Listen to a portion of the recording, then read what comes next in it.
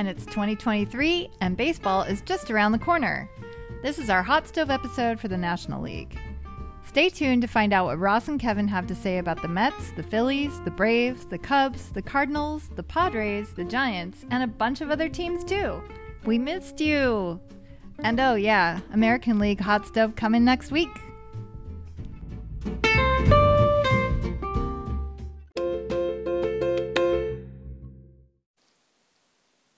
Kevin! Hello? What's going on? Well, welcome back to the So Baseball podcast. Well, we're surrounded by a lot of football right now. All kinds of football. Which is great. Soccer variety, hand variety. But we're going to talk about baseball. Yeah, I mean, you knocked me back a sec because I said let's podcast, and you said, what are we going to talk about? No. You asked me. Oh, that's right. I said, what are we going to talk about? And you said baseball, and I'm like, oh right, this is a baseball podcast. I've been up to my ears in college basketball, Italian soccer, English soccer. I just kind of took my eye off the proverbial baseball, as it were. That's right. Don't worry, I've got my head in the game. I still know what's happening. Now I'm going to ask you one question and one question only right now. Are you channeling Jim Rome?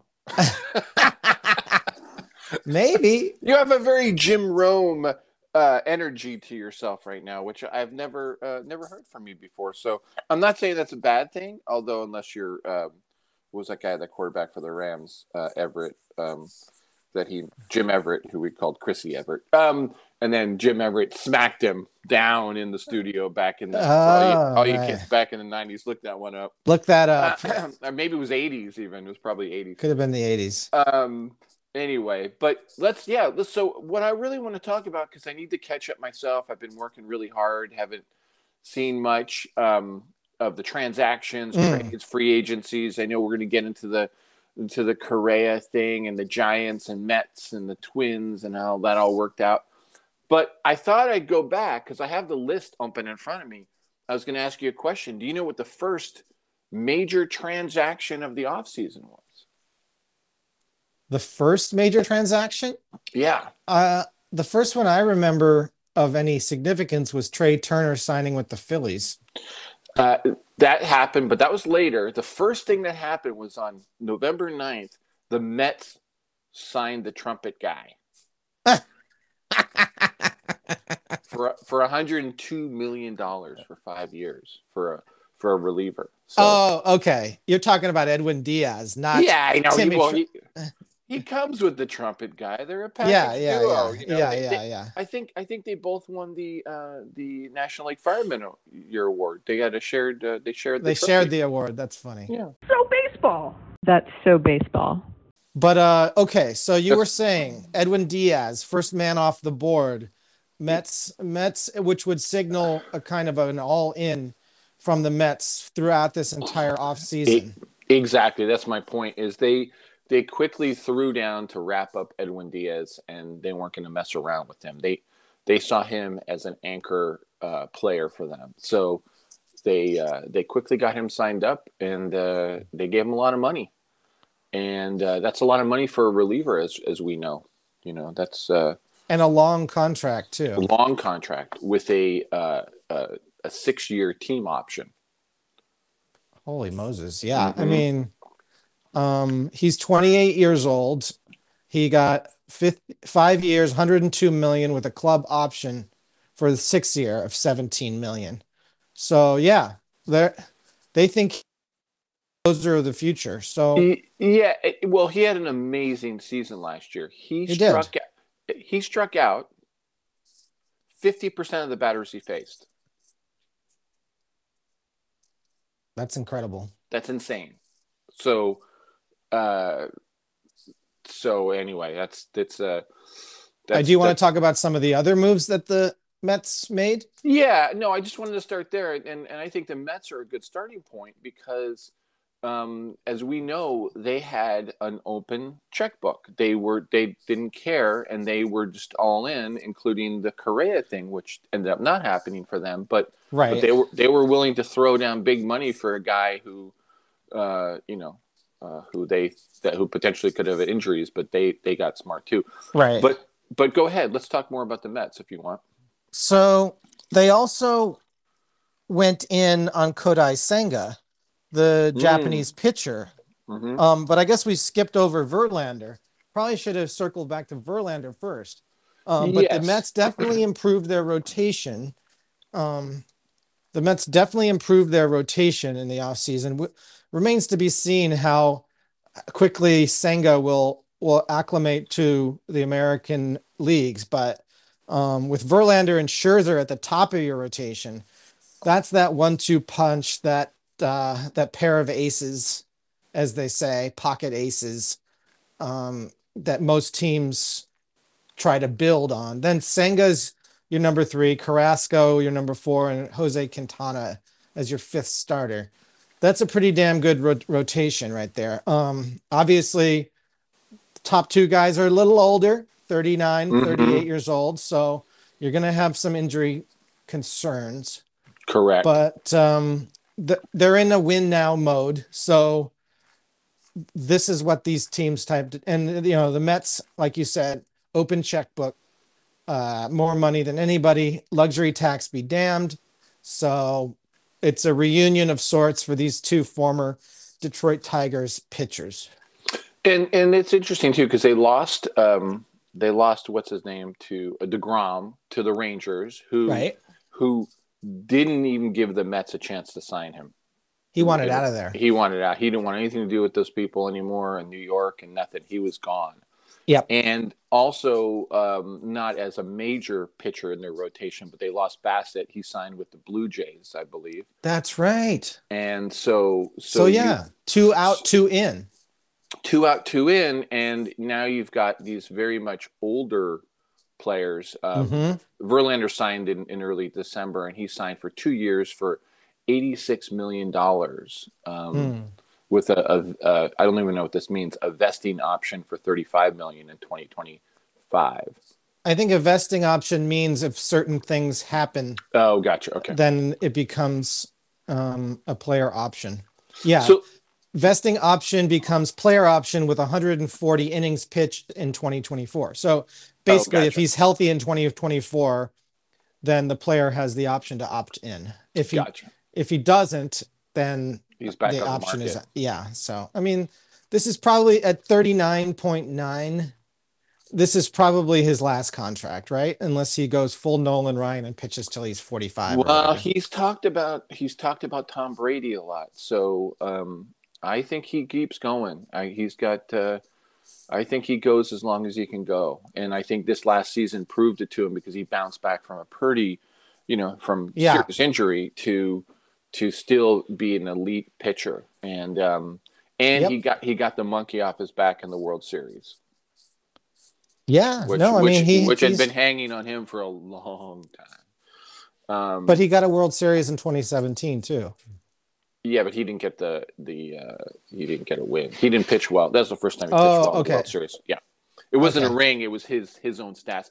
Remember he had these amazing stats. Like the first round of the playoffs, he always did extremely well. Second round, not so good. World Series, horrible. Right. So it could be a pitching number of pitches in his arm, in the season, and it's just dropping off. That by the time he gets to the World Series, he's throwing the ball so much that maybe he doesn't have anything. But early prediction: will the Mets represent the National League in the 2023 World Series? No. Who's it going to be? Well, I will get there. I want to first talk about. I want to focus on the NL East because I think it's really interesting because there was money dumped into the NL East, and then you had the Marlins. What I want to ask you about because the Marlins are doing all these other kind of peripheral maneuvers, and no one's quite sure what they're doing, but they seem to have a master plan. They're going to have a new manager as well. Well, so let's talk about the Phillies because the Phillies, right, who who went to the World Series, represent the NL very nicely with their big bomber bats, and didn't even have a good season. They were the worst team in the NL to make the playoffs. Which gives hope for all those other teams out there. Yeah. Which is why I don't think the Mets will be in the World Series. But you think it's going to be the Phillies? No, I don't know who it's going to be, but I just think that if you're slated as the top pick, it's very hard to actually achieve it. Although I give Buck Showalter a chance. If you want to just run through when Harper comes back from his surgery, if you want to look at their projected lineup, you're talking. Well, they have the amazing. They got Trey Turner, Schwarber, Hoskins, Real Muto, Castellanos. Then Harper comes back. Alec Boehm, Bryson Stott, Brandon Marsh. That's about as good as a top nine you can get. That's one of the best hitting teams, not just around now.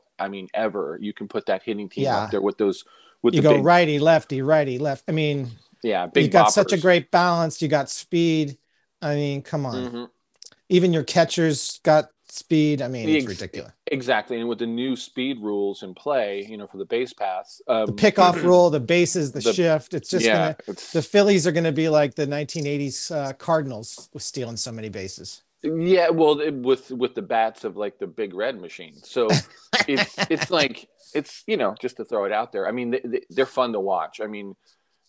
We know that they brought it on. They were so hard to pitch around. You couldn't pitch around them. There was no round to go. You're back at.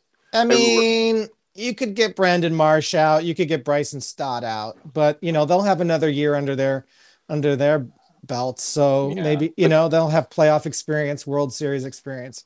Still, that's two players. You pitching around, you need at least like 3 or 4 or 5 to get around. We know Rhys Hoskins is always good for a strikeout. Yeah. But anyway, enough about the Phillies. So the Phillies, pretty solid looking forward. Now that you got the Mets, the Phillies, they're going to be banging it out against each other. Now let's look at the Braves. No, I hate that's not this kind of show. Now the Braves. What do the Braves do? The Braves locked up some guys. They locked up guys. They got a catcher. Yeah. They made a move for Sean Murphy from the A's. Right. And Sean Murphy is, let's just put it out there, he defensively is one of the best catchers, if not the best catcher in the Major League Baseball. Better than Jose Trevino? Well, I don't know about that. That's why I said one of the best, if not the best. So, but he's the real deal. And now they've got 2 catchers there in Atlanta.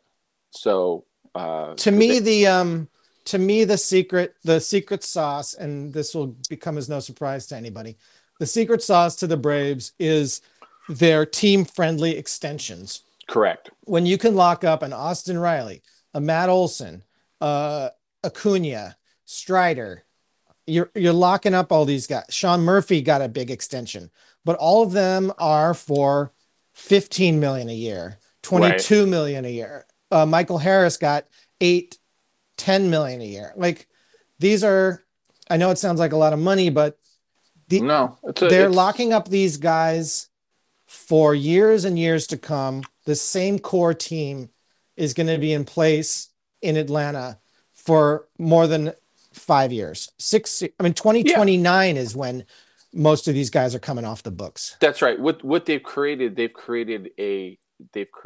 show, right? When you go to that ballpark, that's who you're going to go see. They've created a family. They've created a situation that the fans are going to know these players inside and out. They're not, who's playing second today, who's, or whatever. They know who these players are. They know their personalities. Yeah. They lost Dansby Swanson to the Cubs in the free agency. But I think they've proven also that the young talent that they brought up during this last season was amazing and actually helped propel them into the playoffs. So I think it's really, really interesting what's going on there. Now, the Braves are doing it in a really interesting way. And if they weren't so gross with their logo and their chant, and all that stuff. I could get more on board. I actually say, I think I mentioned this in previous podcasts. So obviously at Giant games I go to, the worst fans that are visiting are the Dodger fans by far. But the second worst was this weird battle between the Braves and the Phillies fans, and I think the Braves fans easily surpassed the Philly fans. Philly fans are kind of gruff and kind of saying things that they shouldn't be saying, but the Braves fans started doing that chop thing, and it was And Away Stadium. It was pretty gross. So Jesus. Yeah, it felt like some sort of weird rally from somewhere. Yeah, they're bad. And I agree. Now who else we got in the East, right? We've got the Nationals are in a full rebuild right now, okay? Yeah. They're so I don't even know if it warrants talking about them. No, I think what you'll get from the Nationals is, because I love Dave Martinez as the manager, and I hope he can continue on there until they do get better players.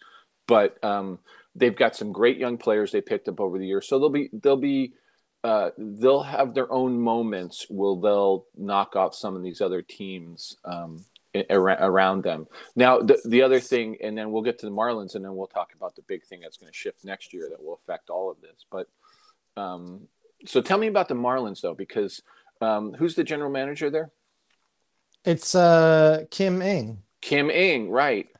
Only, I believe, woman general manager in the. That's correct. In Major League Baseball's now and forever at this point. Brought in by Jeter, of course. Of course. And Jeter's gone. Don Mattingly is gone. Who do they hire as manager? I don't even know. I forget. Yeah. Anyway, I'll have to look that one up. But they've been making some interesting deals in the last even week, right? I mean, so what's going on there? So the Marlins are a mystery to everyone because they traded one of their top-end starters, Pablo Lopez, to the Twins for Luis Arraez, who is a second baseman, who they already had 3 or 4 second basemen. Okay, they had Jazz Chisholm, they had Gene Segura, they had John Birdie. They've got more second basemen than they know what to do with, and no shortstops. So what I've heard someone propose is that Jazz Chisholm has said, I'll go play center field.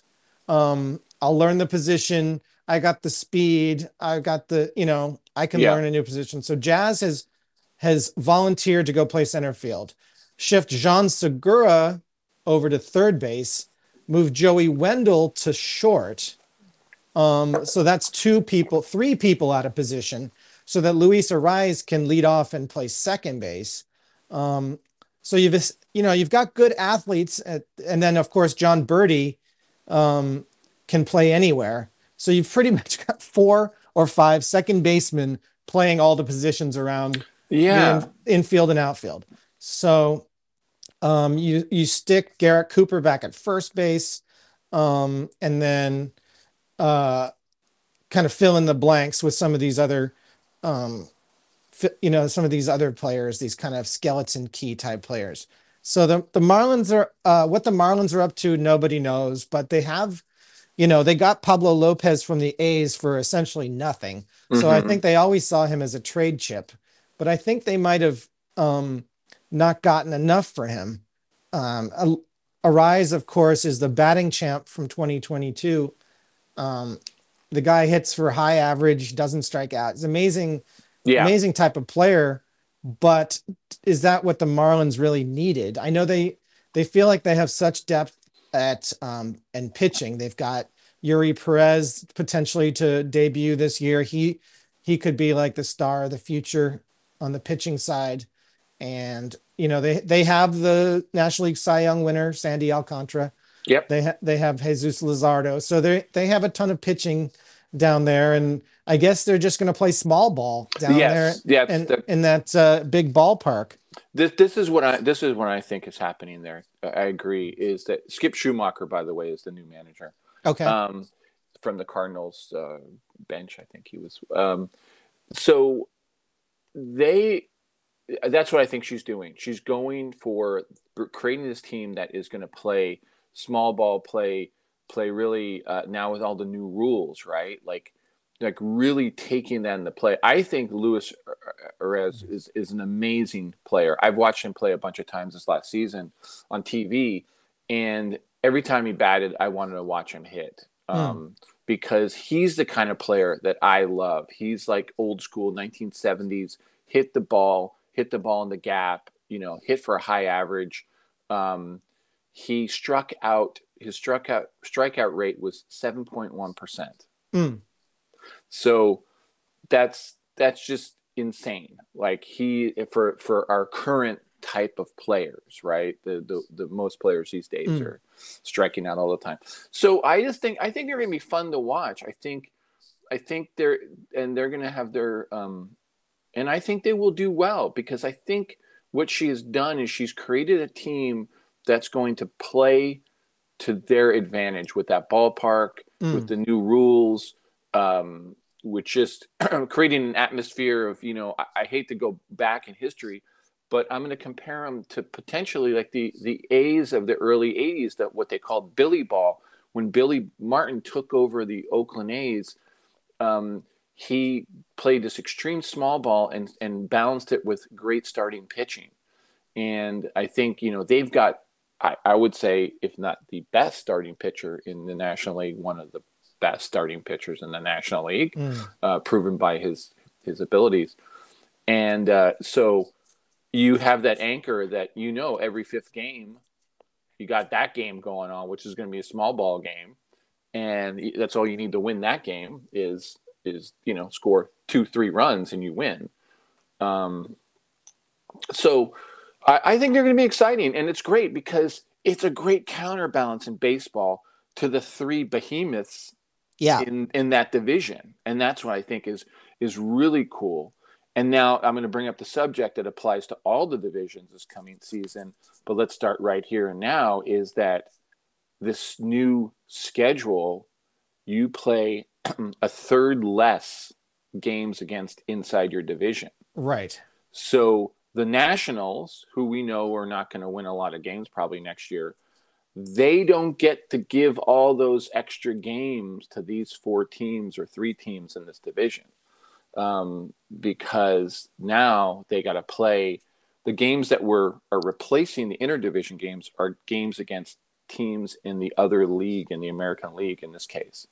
So it's going to be really interesting, because that variable is like, you've got all these games that used to be really mono games, right? Like, I'm going to play at 18 games against the Nationals, or 19 games. I can win, X percentage.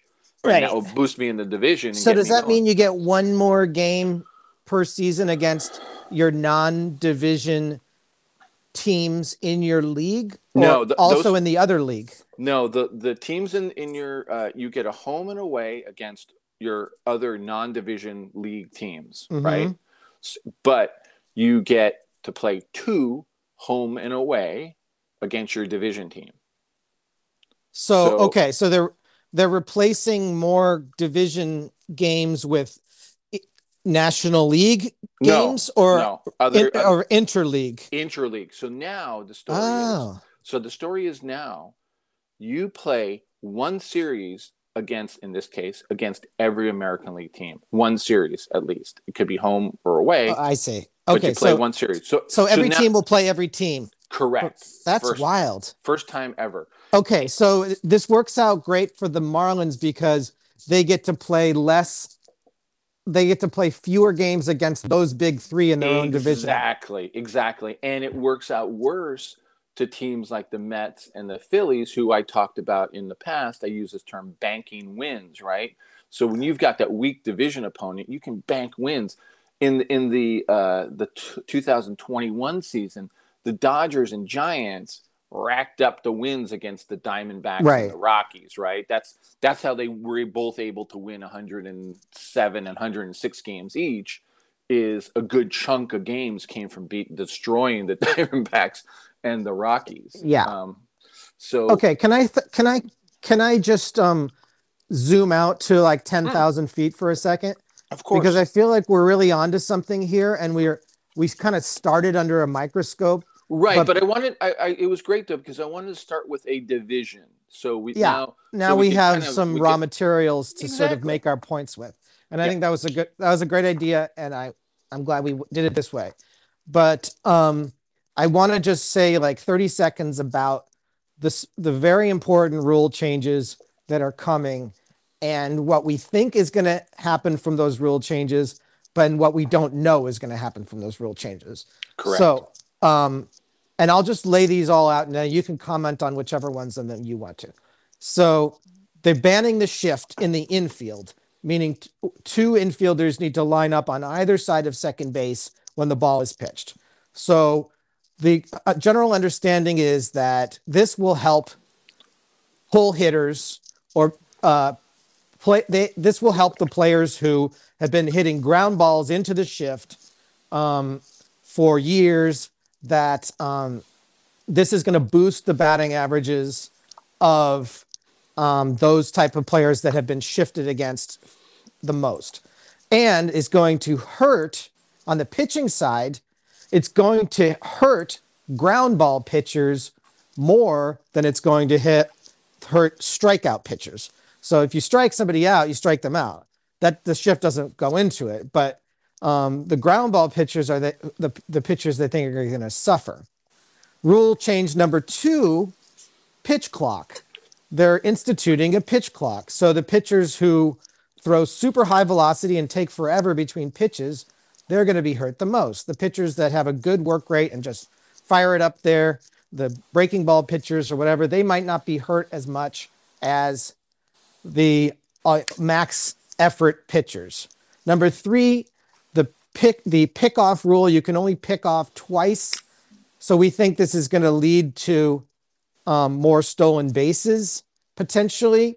So more offense from that rule, and then bigger bases, slightly bigger bases to avoid injury. And then also we think possibly a few more stolen bases just by the mere act that like a few more inches have been added, to the bases. So those are my 4 things. I think it's all of those rules are going to increase offense, but given the context that you've given me, does this help the Marlins against the big boys? What is your take on those 4 big rule changes? Yes, I think what these rule changes allow is to get the strategy of the game is going to shift your whole approach to all this. One note is you are allowed, I believe, a third pickoff throw. Yes. But if that third pickoff throw doesn't get the person, then they get second base. Right. Now, and the other one on that is this the rise of the throw behind by the catcher, right? Of course, because that doesn't count as a pickoff. Exactly. So people like Contreras, who is one of the best at the throw behind, like he is like hands down. And you're talking about Wilson Contreras for the Cardinals? Correct. Yeah, the one former Cub. He that guy is one of the best. Yadi Molina was really good at it too. He's retired now, but that move is you're gonna see them work on that move more and more, and I think that's fantastic for baseball. I think all of those kind of little things in baseball are great. The bigger bases, I'm not so sure about. I think that will help with the pickoffs. That's just going to help the stealing, which if you recall. Back in the 80s, like you had mentioned earlier about the Cardinals, but it was across the board. I mean, you look at the stats, lots of stolen bases. And that was fun and exciting. And players really need to know their skill, and they need to know how to make it all happen, either to defend it or to make it, to steal it. I think stolen bases are going to practically double from last season. For sure. But the problem mostly is to do with the pitch clock too, because that pitcher is going to have to come home and if you're only allowed to throw over twice and like that pitch, I think the pitchers are going to be like deeply thrown by this pitch clock. It might end up turning out to be a bigger rule change than the banning of the shift. I think so. And I think certain pitchers especially will have a mental problem with it. The one I had a question on though is the bigger bases, right? Did they realign second base? Because second base has always been in a wrong spot. Yeah. So have they pushed it back to line it with first and second to make it? I don't know. We're going to have to check with our research team on that. All right. Let me Google it right now. No. So yeah, and then the shift will be really interesting because how will that be played? Will people like skate the line and then start Yes. running? Like as soon as the ball leaves the pitcher's hand, they can get on the other side. I mean, I We've don't talked know. about this, and I don't think they're going to Yeah. be running, but I think obviously they will plan to move to their left or right if they're Hmm. standing directly behind second base and they Yeah. deeply want to be over close, closer to first base. They will take a few steps as soon as it's legal. So there will be like moving infielders as the ball is pitched. And this does not affect the 5-man infield. You can still bring an outfielder You in can if bring you it want. in, but you can't Yeah. bring it You out. can't bring it out. You have this. Does that The mean other you can't part have of the four shift rule. outfielders? Can you have You four outfielders? no, you have to have two players on either side of the second base with their feet on infield dirt. Okay, Wow. so you can't have three infielders. You have to have four infielders Right. on the dirt. Well, or the infield grass, right? No, they No, have they to can. be. The infielders can be on the grass as long as they're on either side of the second base. We'll have to see. I think I saw something that said infield dirt. No, but if they like our friend Rizzo when he charges on the bunt. Oh, he could be on the infield grass. Yes, Yeah, yes, yeah, yes. Just yeah. not the outfield grass. Correct. Yeah. So I just see that there's going to be a lot of there'll be a lot of interesting maneuvers too because let's say you've got a player because this is gonna create a whole other thing. Let's say you've got a player that never hits the ball to left field, right? Never. You could take your left fielder, bring him and position him in front of the center fielder and the right fielder, and then you shift your left fielder towards left. Yeah. You could still do that short right field, short left field rover with your three existing outfielders. Exactly. Yeah. Good point. You're gonna. That's the one that you never have seen before, that you will now see because someone will do it in a certain circumstances, because they will, especially if you have a speedy center fielder, you just skew him a little towards the left field, and then you move your right fielder over, and then you put your left fielder in the middle. This is what we used to do in softball when we only had when we were missing a player. We'd put somebody out there who could cover two outfields. Or sometimes you played the game, and if everyone was hitting was right-handed, you weren't allowed to hit the right field. Like you had to just hit the ball to the one side of the field. Okay. So that's another old school thing that you used to play because you had if you had like three players, it's 3-on-3. You just line one guy up in the outfield, one in the infield, and then a pitcher. So we've got about 25 more minutes here. Which direction do you want to go? Do you want to talk about the National League West? Do you want to just run through all the free agents? I mean, why don't we do this? Let's focus on the NL. Okay. And then we'll do we'll do an American League pod. We'll do an American League pod. Let's just do National League since we got a really good head start. We got the rules out there. We got this interesting thing. All these things taking place. Okay. So let me just read you and our listeners the list of big time free agents who have signed with the National League club. We've already said that Trey Turner is on his way to Philadelphia. We said that Dansby Swanson left the Braves and went to the Cubs. We said that Verlander switched leagues and went over to the Mets. And Xander Bogaerts left the Red Sox for the Padres. And who else changed leagues? Into the National League? Yeah. That's all I can see here. Yeah, I'm just scanning through. Did I miss that Brandon Drury re-signed with the Padres? I guess I missed that. No, he's with the Angels now. He signed with the Angels. Oh, okay. This is wrong. Oh, there. Okay, yeah. Sorry. I was looking at the wrong side of the chart. Okay, I see that now. Yeah, he's with the Angels. In interleague changing. Johnny Cueto went to the Marlins. Oh, he did. I didn't know that one. What were you going to say? Cody Bellinger went from the Dodgers to the Cubs. There you go. The NL. I was talking about top free agents. Well, I know. Mitch Haniger. Did you mention him? No. He came to the Giants from the Seattle Mariners. If we're going to talk, Matt Carpenter went from the Yankees to the Padres. Let's see. Justin Turner left the Dodgers and went to the Red Sox. We'll cover that next week. Yeah, the Cubs picked up Talion. Now, who was he with? Jameson Taillon was on the Yankees. On the Yankees, yeah. So let's just talk about the. Let's stick with. We've done enough free agents. Let's hit the Central Division first, and we'll close with the West. We'll just hit the Central really quick here. Okay. Let's talk about the Cardinals. Cardinals, they picked up Contreras, right? That was their big move. That was their big move. Did they do anything else? Because they've lost Pujols and Molina. No, the Cardinals are standing pat.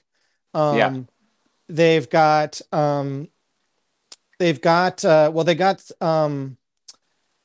projected lineup is Tommy Edman at short, Wilson Contreras catching, Paul Goldschmidt at first, Arenado at third, Brendan Donovan at second, Tyler O'Neill in left, Lars Nootbaar, star of the future, will be playing for the Japanese national team in the World Baseball Classic. Juan Yepes, DH, and Dylan Carlson in center. So those are all very familiar names for us, with Contreras the only new player in the starting nine. Who was the left fielder, that muscle guy? What did you mention him? Tyler O'Neill. O'Neill, that's right. Okay. That guy is muscle amazing. Guy. I know. When you see him in a 3-piece suit, you're like, what the hell? I know, genius. He had a kind of a down year last year, but we're hoping for him to bounce back. So you got the Cardinals. Now let's talk about the Brewers. Brewers, they made a trade. They had a pretty big trade with Colton Wong, didn't they? Yes. They traded Colton Wong. To? I'm looking it up here. Sorry.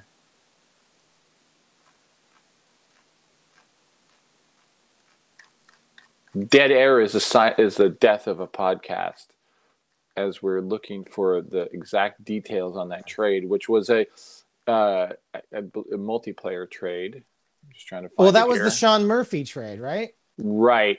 No. Sean Murphy was the William Contreras. So they got. That was the Toro Winker. So they got Contreras now. That's a pickup that they got Contreras in that 3-player trade. Okay, that's weird. So that was one thing. So they picked up him, but then they get Abraham Toro and Jesse Winker. Right. Which is fine. Big whoop. Yeah. So they haven't signed any big free agents. No. Did they lose what's his name? Former Pirate, former Philly, former McCutchen? Yeah, who'd he sign with? He's going back to Pittsburgh. Right. Okay. So that's happening there. I'm trying to find this Colton Wong trade because it was. Yeah, no, I have it here. Colton Wong traded from Brewers to Seattle, and the Brewers got Toro and Winker. So it was not that. Gotcha. It wasn't the 3-way trade. Gotcha. Okay, and Winker's a good player though. So we shall see. They've done little things as well. Very little things. We got the Pirates. The Pirates haven't traded anyone really yet. There was all this talk they were going to trade Reynolds and everyone else, but I don't. They haven't traded Reynolds because they're asking too much, and nobody wants to give him. So the Pirates are going to be better than people think because they still got Ke'Bryan Hayes and O'Neill Cruz. They're kind of two stars of the future. O'Neill Cruz had a little injury in the. I know, but he'll be okay. He'll be fine. I have a daily Google alert on O'Neill Cruz, and he's fine. But they pulled him out of scared of you. Dude, he's like this in fantasy. He's like my star of the future. He's amazing. I told you when I watched him last year when he was in town here, I watched every second he was on the field, hitting or fielding or taking the relay throw. I was watching everything he did. He's so cool. It was fun, and he was easy to spot. Let's put it that way. He's easy to spot. He stood out. But who else we got there? We got Cubs, right? So we talked about the Brewers. The Cubs are like an episode all to themselves, man. Yeah, they're so interesting because they're making moves, but they're making weird moves. Yeah, they're kind of piling in players, but it doesn't make sense of where they're all going to end up. Cody Bellinger, for example. But yeah, they'll be interesting. I think what they're trying to do is put something on the field that is fun and competitive, and Yeah. Dansby Swanson obviously was the really big pickup for them. A bit of an anchor. Maybe they're thinking of building on, maybe not this year, but the following year, getting to a certain point. It will be interesting. And who's the last team in the Central? Reds. Oh, the Reds. What are the poor Reds? I know. I don't kind think of the a Reds. Disaster. Yeah, I think that we put them into the. They did pick up Will Myers from the Padres. But I mean, this year is gonna be the Joey Votto farewell tour. Right. Kind of playing for draft picks. That if anybody's tanking, the Reds are tanking. Right. So they're just going to kind of agree to suck for at least one more year. And, just sort of see if they can draw any sort of a crowd with like pretty much a garbage team. Apologies to our boy, Mark Goldberg, but it's not going to be a good year for the Reds. If I was a betting man, I'd bet on them to come in last place, guaranteed. In the Central. No, it's and in their ballpark is like,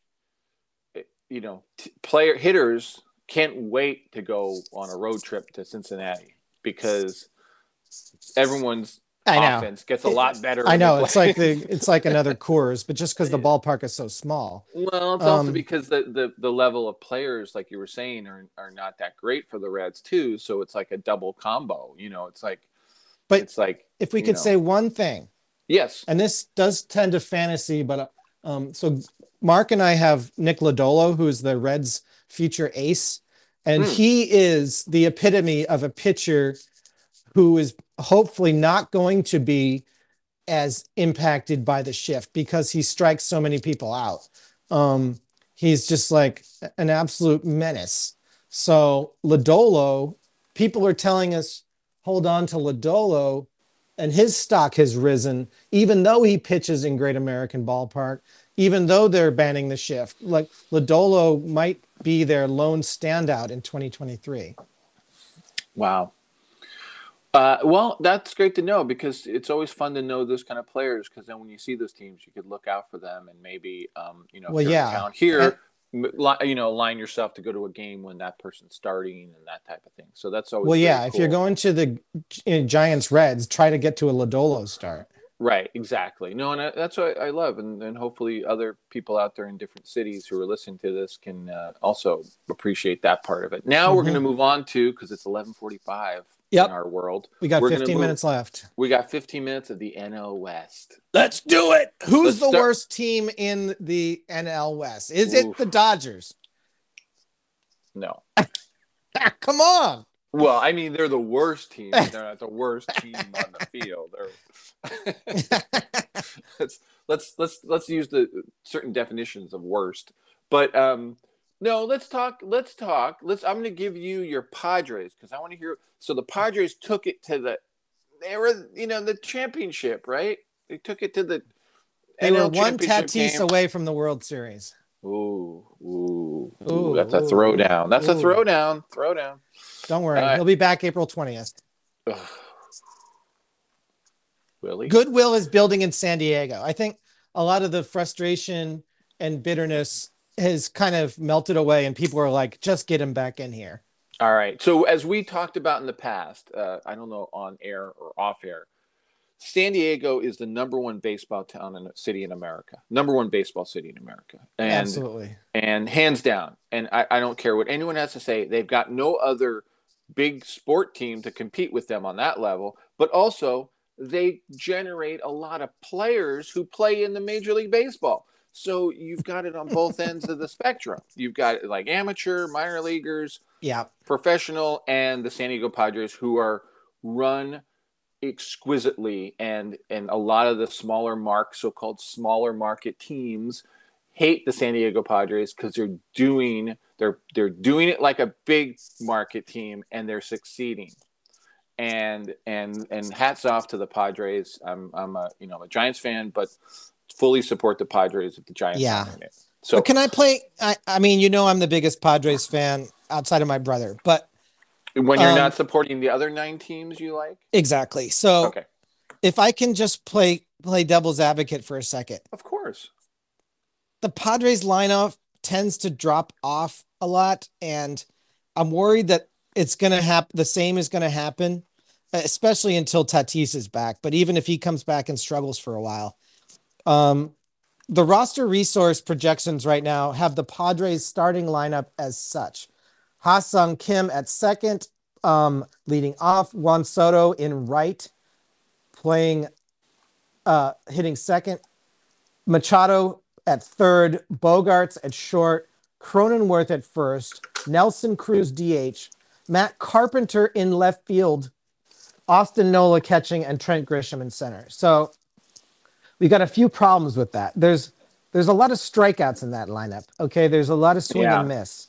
Yeah, a lot of drop. You're right. Once you get past a certain point in the lineup. Yeah. Now when you get Tatis back, if they put him in right, put Soto in left, and take Carpenter out, and then put Carpenter and Cruz in a righty-lefty platoon DH, then your defense gets a lot better and your offense gets a lot better. But, I would have liked to have seen the Padres do a little bit more than Nelson Cruz at DH. I know all the press around this is saying Nelson Cruz is there as a mentor to Tatis, and he's there as an elder statesman, yada, yada, yada. Similar type of kind of career hiccups, if you will. Mm-hmm. So that I'm worried that the Padres are going to be so slow out of the gate. And then if Tatis doesn't hit the ground running his first day he's eligible to come back, the Padres could find themselves 10 games out of first place by like May 15th. First of all, you sound like a Padres fan. Second of all, their starting pitching is their key, not their lineup.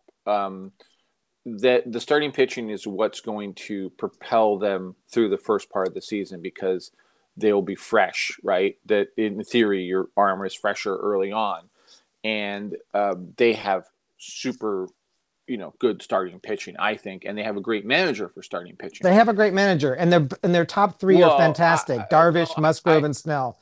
But once you get to Nick Martinez, who's kind of a wild card, and their projected fifth starter, who's Seth Lugo, who, from what I understand, was a relief pitcher for the Mets for most of his career.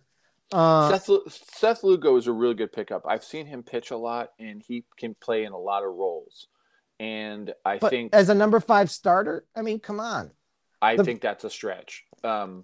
But I do think, look, they picked up Bogarts. I think that's going to be great for them. That's going to, be huge. Manny Machado, I think, is I personally think he should have won the MVP last year. But I think he is the best all-around player in National League. He's another one. I watch everything he does when he's on the field. Yeah. He's up there.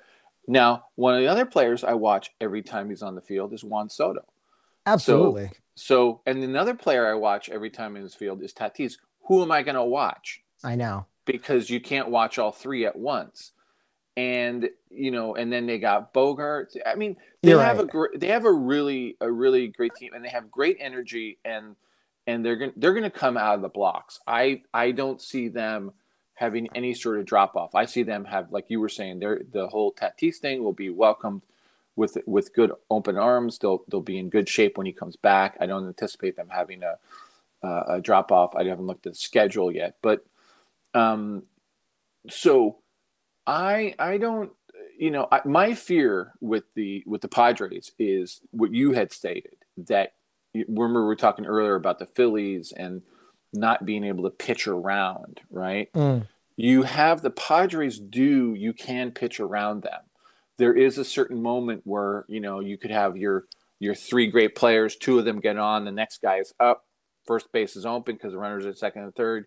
You put him on first, and then you start working from there, right? You can dissect it in many different ways, because you can create the double play, the play at the plate. You start to create all these things. I think the shift, let's see, because I think they shifted against Tatis quite a bit, didn't they? If I recall. I forget. It's been so I think long. yeah, exactly. I think the not allowing to do the shift will help the Padres because I think it will maximize their stars, and I think the shift is going to help star players more than no shift is going to help star players who are more prone to hitting in one place. The other players, it will help them, but they're still the other players. You know, I think it's the elite players that are really going to take advantage of this. Other than the players like Manny Machado, who they can't put the shift on because the guy can hit the ball anywhere he wants. So, you know, it's gonna be interesting. The Padres are going to be a juggernaut. And then if we talk about the Dodgers next, wait, hang on. I had a point about the Padres. Go ahead, sir. As much as we love this batting core, the thing that scares me is the first three in the rotation: Darvish, Musgrove, and Snell. Snell is kind of injury prone. Nick Martinez, like I said, wild card. Seth Lugo, career reliever. There's no room for injury in that starting lineup. And if you look at who's in the minors, it's Morey Hone, it's Ryan Weathers, it's Reese Neer. You've got nobody really in AAA that could possibly come up and fill in. So what that means is, do the Padres trade from strength? Do they try to trade someone like a Grisham or a Ha-Seong Kim? And we've already talked about why they can't trade Ha-Seong Kim, but they probably need to trade either from their minor league or from their major league roster hitting for pitching. They need, correct. Because if you look at who's available free agent wise, pitching, there's nobody left. Okay, it's Zach Greinke. You know what I mean? There's nobody left. Look. Free agent wise. The thing we know is the Padres will trade, right? They'll trade, and they will pick up whoever. They're going to start picking up starting pitchers to get them in the ready either now or later. Well, they'll as players. There are players out there still available. Dylan Bundy, Michael Wacha. There's Chris other... Archer. There's really not. There's like. Not much on the starting side.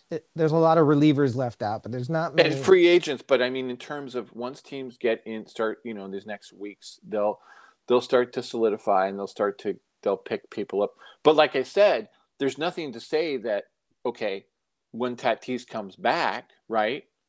Boom, then you make a trade. I see. Because you don't want to give up the apple cart until the other apple shows up. And no, that's good. That's a good point. So you can get and that's April 20th, I think you said. So you can stretch those. You don't anticipate losing one of those starters in the first 3 weeks.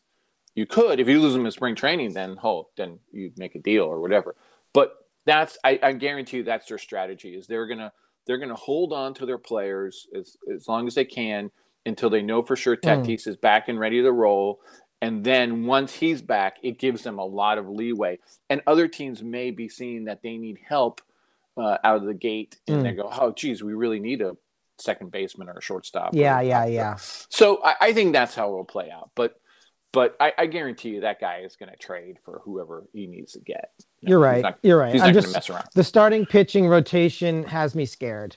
Right. So let's move to the Dodgers since we spent 11 minutes on the Padres. I know. This is your fault. But that's okay. It's your podcast. All right. You're a Padres fan. It's our podcast. It's a podcast now. It's a podcast. So that's the route we're going. All right. Do you want to talk about the platoon happy Giants? Yeah, we can talk about the Giants. Now the Giants, let me just recap here quickly about the Giants. They went hard and heavy for Aaron Judge. Everyone was reading the tea leaves, looking at other things. I was thinking, hey, him and his sweetheart, they're from the same little town, drivable. The parents, both set of parents live here. It would be great. They can come and watch when she has a baby and all that. I had it all laid out there. I was ready to. I was with you. I was buying a Giants onesie for their child that they don't even have yet. So so it didn't happen. Giants got short end of stick, and we know we'll talk about the Yankees well that on the next podcast. So that didn't happen. Then the whole Correa thing happened, and Correa and the Giants looked horrible. They looked like they were stupid. Looked, what the hell? How do you schedule a press conference? Which still was stupid, by the way. That was a dumb move on their part. Don't schedule a press conference till the doctor is giving you all the sign off. Yeah. So, and don't put the family in the room. Anyway, that happened. But in the end, the Giants were right, because even the Mets, who had the big checkbook and could throw money around, they didn't sign him. I know. So, and we'll talk about where he ended up on the next one. But the Giants in the meantime, have done, actually, I think, a pretty good job of picking up all the kind of Farhan Zaidi fantasy league players, if for lack of a better term, that, you know, he re-signed what's his name? I'm trying to blank on his name. Jock Peterson. Jock Peterson, thank you. They re-signed Jock Peterson, and that was a good start, right? Because he was the guy who was like grumbling about, I don't know if I want to be here because they're not serious about winning and all this other stuff, right? There was an interview with him late in the season. Even though the Giants, by the way, were still in the running, but no one, that stupid statistic guy didn't, and MLB wasn't put in as an option, but they were in there very well into the end. And but then they signed what's his name? Conforto. Well, they got him later. Henderson, sorry, right? Spoiler alert. Yeah, they signed him up, and that was like, whoa, that guy is, you know, he's been hurt. He passed the physical. This is Farhan's favorite thing, is these reclamation projects. Correct. You know, you had a down year, maybe we can fix you. Exactly. And we know you're an A talent with some broken A. You know, it's like part of the A is broken. Then the signing that I think is the most interesting and going to pay off in big time is they signed Sean Manaea. And Sean Manaea is, we talked about him before. He's got no heart. He's got no thing. But he's good friends with Logan Webb now. They're buddies. And it's gonna be a competition fest.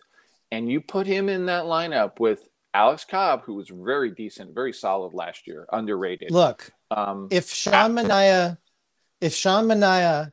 has an ERA under 3.50 next season and banks 10 wins or more, he's plus 12. I am going to fly to San Francisco, first class, rent a car, the expensive one that's like $459 a day. I'm going to go to Taqueria Cancun. I'm going to get a gourmet burrito. I'm going to drive to your house. I'm going to put it on your doorstep, ring your doorbell, drive back to the airport, and fly home business class. Nice. All right. Well, save the money. Just give me all that cash you're wasting on all the other stuff. No, I don't believe in Sean Manaea. I apologize. He seems like a lovely guy. He does not, and I don't know what a friendship with Logan Webb has anything to do with it. It'll be a competitive thing. It's how things will get, you know, bring up things. So now let's talk about the Giants rotation, because they also signed Ross Stripling, another player who, you know, has been here, been there. Dodgers, Blue Jays, you know, kind of, you know, good sometimes, not so good other times. Yeah. But Farhan Zaidi knew him from the Dodgers. Now you've got, unlike the Padres, the Giants have 6 starting pitchers. More than the Padres have. They got Manaea, Stripling, Alex Cobb, Alex Wood, DeScalfani, and Logan Webb. Logan Webb obviously being the anchor, who will be in contention for Cy Young this year. They lost Rodon, which is a big loss. But I think one of these guys, especially, you know, the Alex Wood combination as well, and DeScalfani, who didn't really pitch last year at all, will offset some of that. But we shall see. That's their biggest thing. But then after the whole thing, they pick up Tyler Rogers. I know. And they picked up Taylor Rogers. They have Tyler Rogers. And now they got these twins things. And you know what this means? Marketing heaven. They're going to have twin this, twin that. Who's pitching? The only thing better would be if those two guys were on the Minnesota Twins. Yeah, one of them was, which is funny. At the same time. And there was a great story about when the Giants were playing the Twins in Minnesota. Tyler Rogers went to Taylor Rogers' favorite restaurant after he had been traded, and they thought he was Taylor, and they gave him he put it on his brother's tab. And they're dating the same woman. Blah blah blah. I've seen this movie. Wow. Okay. All right. So anyway, hold on. Then they got Michael Conforto. That's huge. And they picked him up right after the whole Correa thing went down. And so now all of a sudden they've got the two new hitters, Conforto and Henninger. Lefties. They re-signed Jock. Crawford gets to still be the shortstop and whatever, and he's going to be pissed off because they tried to replace him. They tried to put him the third base. Now he gets to have more days as the Giants' all-time shortstop, and there we go. And then so I think they didn't get any big name that they talked about spending money on. A lot of fans were a little, you know what? I don't care. I love this team. This team is going to be fun to watch. They're going to make stuff happen. You got all the new rules. And if I know one thing about this Giants team, they will take advantage of every single one of those new rules. Yeah. They will. Okay. They will have systems dialed up. Are the Giants going to win more games in 2023 than they did in 2022? Yes. They'll split the difference between 2021 and 2022. Now that's wishful thinking because you don't have the pitching. You lost Rodon. What do you mean? You got Logan Webb and a bunch of chuckleheads. But see, you're missing the one big factor. We get to play the Padres and Dodgers 12 less times. And you get to play the Rockies and Diamondbacks 12 less times. Correct, but we get to play the Tigers. We get to play all these other teams. You got to go play the Yankees, the Red Sox. We opened against the Yankees. So in New York, which I don't know why I threw out the Red Sox. Spoiler alert: they're not going to be good. Reds. How do you spell Sox? S-U. So we'll get there for that. But what I'm saying is that I think they'll win. So what is that? This last year they won 81 games, right? Because they were 500, I think, exactly on the nose. Right. You think they're going to do better than that? Well, yeah, they're going to split it. They're going to split the difference. They're going to win 90. What's the difference? Who wins more games, Padres or Dodgers? Ooh, that's a good one. I'm gonna say the Padres. Me too. Let's quickly get into the Dodgers here. We'll hit them and then we'll just blow off the Diamondbacks and Rockies. Yeah. The story of the Dodgers is who they lost, man. JT's gone. Yeah. Belly's gone. Yeah. What the fuck? Yeah. These are the faces of the franchise. They let them walk. All the homegrowns are gone, right? Except for Taylor. Was Taylor? No, Taylor's not even Lux is homegrown. Will Smith is homegrown. No, well, Will Smith, but I'm talking Chris about Taylor is not homegrown. The Kiki and the Cody years and the Jock Peterson. Well, you still got Kershaw. On the pitching side, he's older than that. He's before those guys. On the pitching, you still got 4 out of 5 homegrown players. And you still got some core from the 2020. I mean, I'm talking about the 2017 team. No, right? I'm talking about the World Series winning 2020 team. You still got wait a second. Mookie, Will Smith, Max Muncy. Hold on. They won a World Series? No, they won a mini series. They have superstar third baseman Miguel Vargas coming up. They won Shogun Warrior miniseries. And that is the point of the podcast when most people switched off.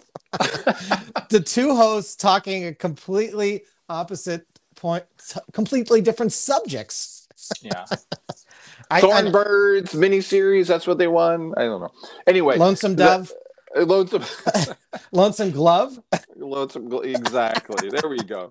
So Look, the Dodgers. So what's going on with the Dodgers? Right? Are they? It they're seems like they're doing their holding out for version of next year. rebuilding. Yeah, rebuilding, just not spending crazily. Yeah, they didn't bring in any big, and they didn't even seem to try. No. The Dodgers are standing pat. We don't know. I mean, Walker Buehler, who's their ace, won't be pitching had Tommy John surgery in August 23rd of last year. Yeah, so he won't pitch. He won't pitch. That's they should. I mean, we've done whole podcasts on their mishandling of Walker Buehler. Yes, but their lineup for next year looks good, but not great. That's right. There's pitcher rounds on the Dodgers, right? They got the three, they got two. Who's their third guy now? I guess because Trey Turner's gone. But you've got what's his name, Freeman, and the outfielder. I'm trying to blank his name. Best outfielder. Mookie. Say Mookie Blaylock, but that's not true. It's going to be interesting how they line up because we know they're going to start out with Mookie, Freddie, Will Smith. And then it's kind of a crapshoot after that. That's what I'm saying. Had a terrible year last year. Muncy's terrible. JD Martinez had a terrible year last year. Gavin Lux is pretty good, but he is, in my mind, almost a platoon player, but they don't have any other shortstops. Here's my theory. Okay, what's your theory? Well, first, and they dumped Trevor Bauer, which was the right thing to do. Yeah. They got Miggy Rojas. So wait, they do have a shortstop now. Right. My bad. But, okay. They did. Yeah, they did pick it. But here's my theory on this. I think they're setting up Dave Roberts so they can finally get rid of him. You think they're good? No. I think so. I think they're going to try and make this team, come in third behind the Giants and Padres, and then they're gonna okay, now we can get rid of Dave Roberts and get somebody else in here. But we'll see what happens. But I think the Dodgers are vulnerable. I think the Dodgers are betting on free agency in the following year, which we'll talk about in the following year in November. But I do think that there's a bit of that going on. They're going to try and ride out some of these younger players that they have, and also maybe give Lux a chance to play one position. Yeah. Chris Taylor, is what he is. They kept what's his name, the outfielder, Trace Thompson. Trace Thompson, thank you. They kept him, so they got a little bit of this, but I just don't think that team is very elite. I think it has certain players who are elite, Betts and Freeman are elite players. Will Smith is a pretty good player. He's not. I don't think he's an elite player. And I really think they're gonna. And the way that I know they manage their pitching and their bullpen is not very good, and they've been very lucky on that front.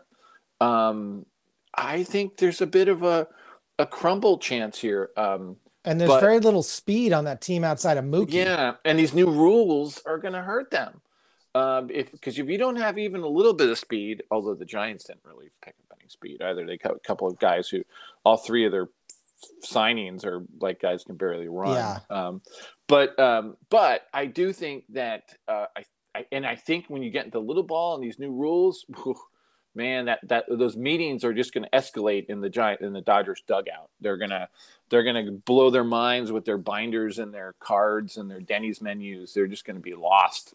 So will the World Series team for the National League come from the NL West or the NL East? West. Okay, you heard it here first, folks. Yeah, and then the Diamondbacks will be competitive. They have some really good players, really good young talent. They will be competitive, and in one way, maybe that's good for the other NL teams that they don't. They have. I mean, it's Corbin Carroll and everybody else. I mean, come on. And I watched them a few times last season, and I was impressed by a few other players. I think they still have that McCarthy kid. I really like watching him play. There was some talk the Giants trying to get him. I was all for that, but I don't think that'll happen interdivision. And the last place team, Colorado Rockies. The Rockies. This is what I saw the headline on MLB Trade Rumor the other day. I don't know if you saw this. Rocky's deciding not to make any more moves before the season. And I was like, did they make any moves so far? I mean, no, they're obviously in some sort of rebuilding, retooling. they're giving Chris Bryant $27 million a year. Yes, for whatever reason. Yeah, if he comes back, I mean, yeah, I guess he's going to play this year.